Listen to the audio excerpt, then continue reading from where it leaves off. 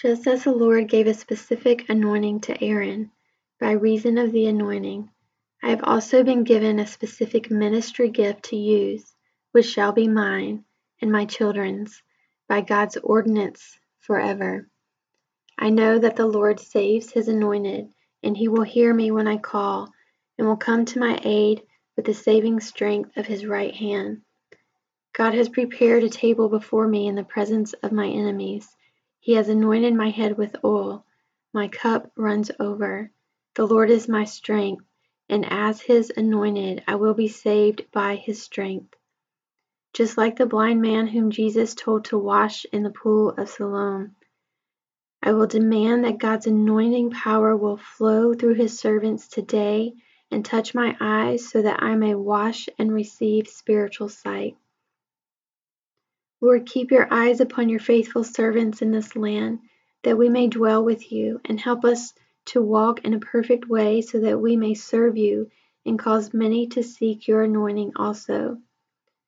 Father, make me like Stephen, full of faith and power, that I may do great wonders and miracles among the people. I will stay full of the Holy Spirit and of faith, so that many will say, "She was a good woman." And because of your anointing on my life, many people will be added unto the Lord. I have been anointed to open their eyes and to turn them from darkness to light, and from the power of Satan unto God, that they may receive forgiveness of sin and inheritance among those who are sanctified by faith that is in me. I thank Christ Jesus our Lord, who has enabled me, for counting me faithful and putting me into ministry. I work miracles according to the hearing of faith and not by the works of the law. God has called me, and he is faithful to do through me that for which I was called. I will receive strength to conceive that seed of the dreams, anointing, and gifts that God has placed in me. I declare in faith that those same dreams, anointing, and gifts will be delivered because God, who has promised, has declared me faithful. The anointing of God abides in me and teaches me all things.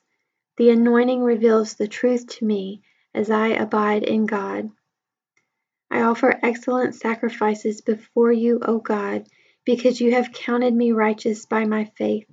Testify to the gifts you have anointed me with, that even after I am dead, my eternal works will speak.